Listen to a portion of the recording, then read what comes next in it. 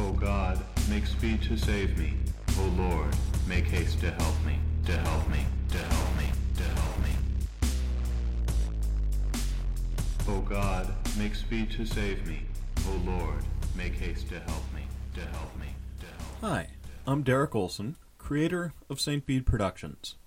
I'm an Episcopal layman with a PhD in New Testament and a passion for the intersection of liturgy and Scripture. Welcome to episode 11 of the St. Bede Psalmcast, a podcast about the Psalms in the Revised Common Lectionary, reading them in the context of the Sunday service and alongside the Church Fathers. Today, we'll be talking about Psalm 30, the psalm appointed for option 2 of proper 5 of year C, which this year falls on June 5th, 2016. I'll be reading the psalm from the edition found in the Book of Common Prayer. Feel free to read along in whatever version you prefer. I will exalt you, O Lord, because you have lifted me up, and have not let my enemies triumph over me. O Lord my God, I cried out to you, and you restored me to health. You brought me up, O Lord, from the dead. You restored my life as I was going down to the grave. Sing to the Lord, you servants of his. Give thanks for the remembrance of his holiness. For his wrath endures but the twinkling of an eye, his favor for a lifetime. Weeping may spend the night, but joy comes in the morning. While I felt secure, I said, I shall never be disturbed. You, Lord, with your favor, made me as strong as the mountains. Then you hid your face, and I was filled with fear. I cried to you, O Lord. I pleaded with the Lord, saying, What profit is there in my blood, if I go down to the pit? Will the dust praise you, or declare your faithfulness? Hear, O Lord, and have mercy upon me. O Lord, be my helper. You have turned my wailing into dancing. You have put off my sackcloth and clothed me with joy. Therefore my heart sings to you without ceasing. O Lord my God, I will give you thanks forever. So, why is this psalm appointed here for this day? Okay, before we even get to that, we need to talk about the words that came out of my mouth when I was identifying how this psalm was appointed. I said that this was the psalm appointed for option 2 of proper 5 of year C. Now, unless you're a priest or someone who does bulletins, chances are not all of those words made sense together. So, let's go through them. We'll start from the end and work our way back, since that'll be the easiest way to do it. Year C. We're working here with the Revised Common Lectionary, which is a 3-year lectionary, meaning that the readings repeat every 3 years in a pattern. This is a change from our historical practice writ large. We used to only have a 1-year lectionary in which we would read the same readings every year. However, with the Second Vatican Council, the Roman Catholic Church thought it might be a good idea to introduce more Scripture so that people who only attended church on Sundays would get a broader scope of the Scriptures. Not a bad idea, and the mainline Protestant churches agreed, and put together first the Common Lectionary, which was then revised to become the Revised Common Lectionary. So, there are 3 years identified by letter, A, B, and C. The central difference between these years is in which gospel takes primary focus. They do this by moving in canonical order, so year A reads Matthew, year B reads Mark, and year C reads Luke, and John gets kind of sprinkled in, particularly at feasts and festivals and such. So, this is year C, so we're reading through Luke right now. Then we've got proper 5. So, liturgically speaking, we've now moved out of the Easter season and have entered the season after Pentecost. So, this Sunday that we're talking about could be referred to as the third Sunday after Pentecost. Alternatively, the Old Anglican preference was to count the Sundays after the Feast of the Holy Trinity, 1 week after Pentecost, in which this would be the second Sunday after Trinity. For lectionary purposes, though, we refer to it as proper 5. Liturgically speaking, a proper is a set of readings and prayers that get used for a particular occasion. Hence, we'll talk about the propers for a feast. And when we do that, we're referring to the readings, the collect, and a special preface, if there is one. So, This just means that we're dealing with set number 5 of readings and prayers.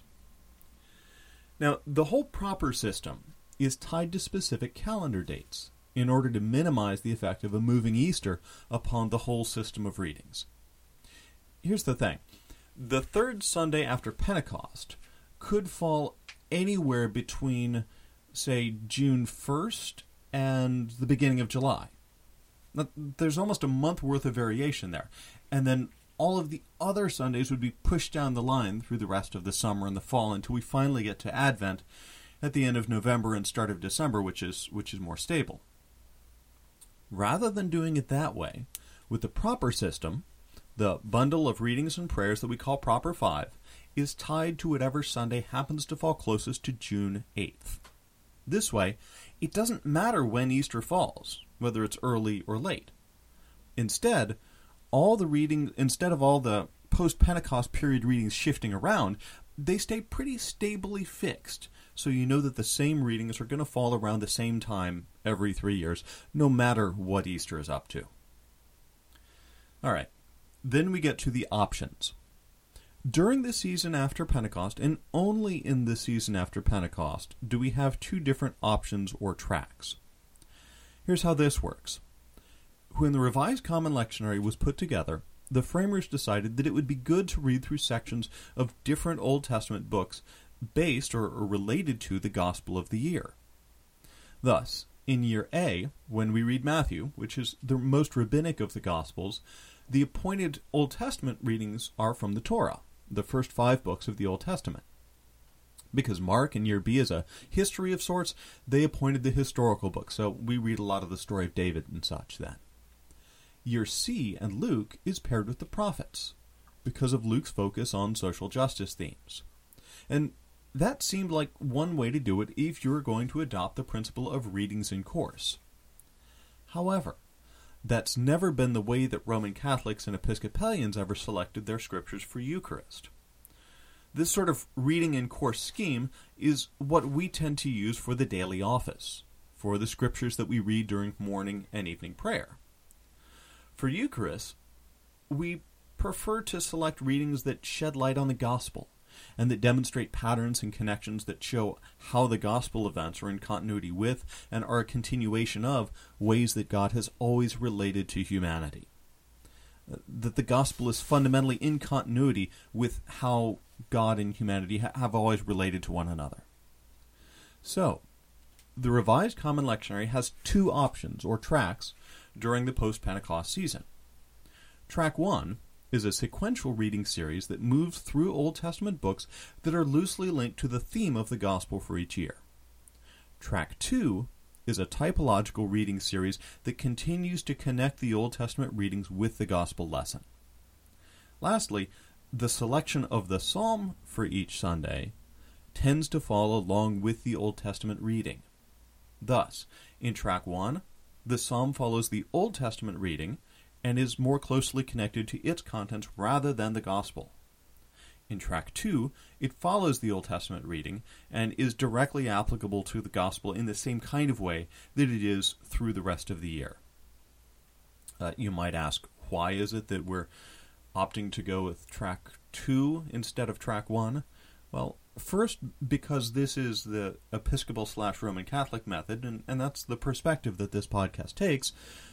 Second of all, that's the track that my wife's church is using, and so I'm just staying in sync with the community that I'm connected to. Okay. All of that having been said, what are we dealing with lectionary-wise this week?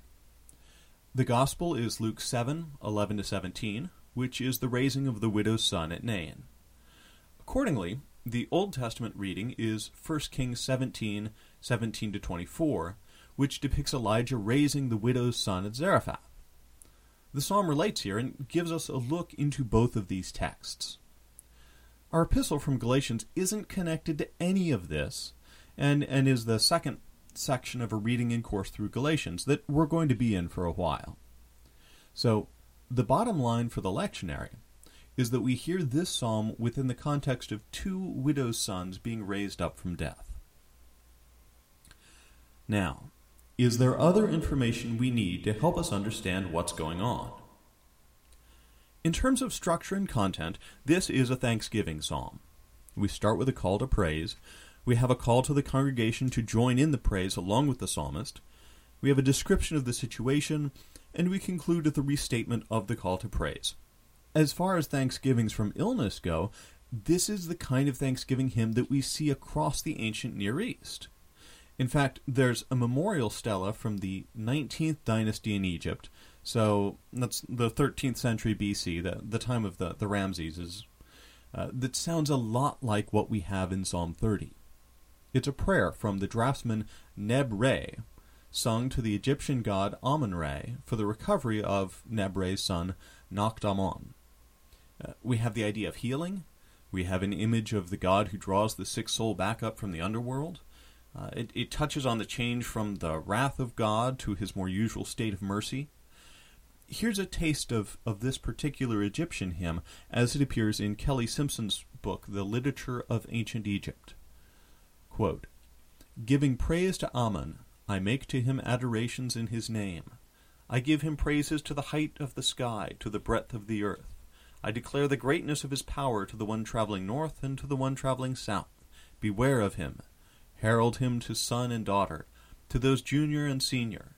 Declare him to generations now and generations still yet to come. Declare him to fish in the deep, to fowl in the sky. Herald him to him who knows him not, and him who knows him. Beware of him. You are Amun, the Lord of the Silent One, who comes at the plea of the lowly one. I called out to you when I was distressed, and you came and rescued me. You give breath to him who is weak. You rescue him who is in dire straits. You are Amun-Re, Lord of Thebes, who rescues him who is in the abyss. For you are the one who is merciful when you are called upon. You are the one who comes from afar." End quote.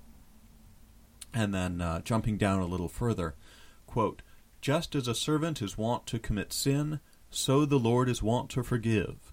The Lord of Thebes does not spend a whole day being angry. If he becomes angry, in an instant it no longer lasts. The wind has turned around for us in mercy. Amun has returned with his breeze. As your Ka endures, you will be gracious." End quote. So, you can see the same kind of language that shows up in this Egyptian Thanksgiving hymn and what we find in our psalm. We're dealing with some universal aspects of human experience here. There's a fear of divine anger, real concern that sickness and a turn for the worse is punishment for something, and then an expression of thanks when things don't turn out the way they could have. But even beyond the language and imagery, we see a parent's relief at the saving of a child. And I think that's our real connection here and how we fit our psalm together with the gospel. To touch on one more thing very quickly, Sheol and the pit, which is what we see in the Hebrew, the BCP's translation renders that grave in the first part. Sheol and the pit are synonyms in Hebrew poetry and thought. Sheol is the place of the dead. Don't think of it like hell. It's not. There's no sense of punishment here. It's just a big, dusty place that everybody goes. So, the Egyptian underworld is a big, colorful place with lots of action and courts and activities and gods doing all sorts of stuff. It's not that either. The Hebrew concept of Sheol sounds a lot more like the kind of underworld we see described in the Babylonian and Akkadian texts, like in the Epic of Gilgamesh, where it's just kind of dusty and mopey and boring.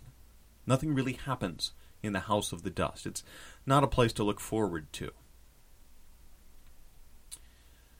Since we're not the first Christians to read the Psalms, what insights have others found within this text before we came along? Cassiodorus sees this as a psalm sung by Christ and relating to the passion and resurrection. And it's not hard to see where he's coming from on that one. Certainly the idea of return from the dead draws a pretty clear line from our psalm to Jesus. I also want to note that this connection has something to do with the psalm's placement as well. When we speak of psalms of the Passion, that can mean two different things. On one hand, there are certain psalms that are considered to be particularly relevant to the Passion of Christ. There are a couple of different lists that include things like Psalm 22, Psalm 69, and some others. This psalm is not on any of them. Rather, those are collections of discrete psalms that apply to the Passion in specific ways, and we'll talk about that grouping at some other point. The other way of reckoning the Psalms of the Passion is more common in late medieval sources. You sometimes see this in the Books of Hours and in the Primers, and that method of reckoning them is based on an interpretive move grounded in the text of the Gospels. As you know, the Passion of Christ and its events are described with some minor variations from one gospel to another, and one of the Church's strategies for understanding this was to harmonize them, and that's how we get this reckoning. In the Gospels of both Matthew and Mark, the last words of Jesus are the cry from the cross, my God, why have you forsaken me?" And clearly, we're dealing here with a quotation from the first verse of Psalm 22. However, the Gospel of Luke gives something different for the last words of Jesus, "Into your hands I commend my spirit." And clearly, we're dealing here with a quotation of the 5th verse of Psalm 31. So, one of the ways that the Church interpreted the difference here was to identify that whole stretch from the start of Psalm 22 up through Psalm 31 verse 5 as the words of Christ on the cross. Matthew and Mark recorded the start of it, while Luke recorded the ending of it. So certainly, if you reckon it that way, then Psalm 30 is the last complete psalm in that lineup and has some clear applicability to both the Passion and the Resurrection. And therefore, it's not a surprise that in the Roman liturgy before the mid-20th century changes, this was one of the psalms appointed for Matins on Holy Saturday. And sure enough, the prayer book includes it in the Vigil of Easter as our song response to the from the reading from Ezekiel's Valley of the Dry Bones. How do we read this psalm on this day? Picking up on that notion of the human experience of relief at a child's restoration that we find in the parallel Egyptian hymn, and then considering how this psalm is positioned in relation to the Old Testament and the Gospel readings, an obvious move is to ask whose mouth we hear this psalm in. Is it in the voice of the Son who is raised? Or in the voice of the mother to whom her son has been restored? Or even some overtones in the mouth of Jesus himself, as he contemplates how his earthly action of healing relates to the fundamental mission of revealing God and God's will and God's love to humanity. For me, it's a both and, but I hear the voice of the mother predominating myself. Also, I think we have to spend at least a little bit of time today talking about the connection between the wrath of God and sickness, or even calamities more broadly drawn. This psalm never comes out and says that sickness is God's punishment on the psalmist, but I think that it's strongly implied. The converse, then, is that the restoration of the psalmist is a restoration of God's favor. And I just have to say that this is not a theology that resonates well with me on either count. First, does God punish us by sending sickness and calamities on us? Or conversely, is sickness and calamity a sign of God's punishment or disapproval? Certainly, that's how the Egyptian scribe understood it, and I suspect it's probably also the way the psalmist understood it. But I'm going to say that Scripture says no.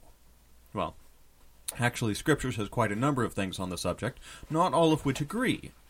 But the chief and dominant note that I hear is no. In fact, this is the entire point of the book of Job. Calamity happens to Job, but it's not his fault. He didn't do anything to deserve it. That entire book is wrestling with the standard wisdom attitude that said that if something bad happened to you, you must have sinned in order to cause it. This is the whole argument of Job's friends. Something bad happened, so confess your sin.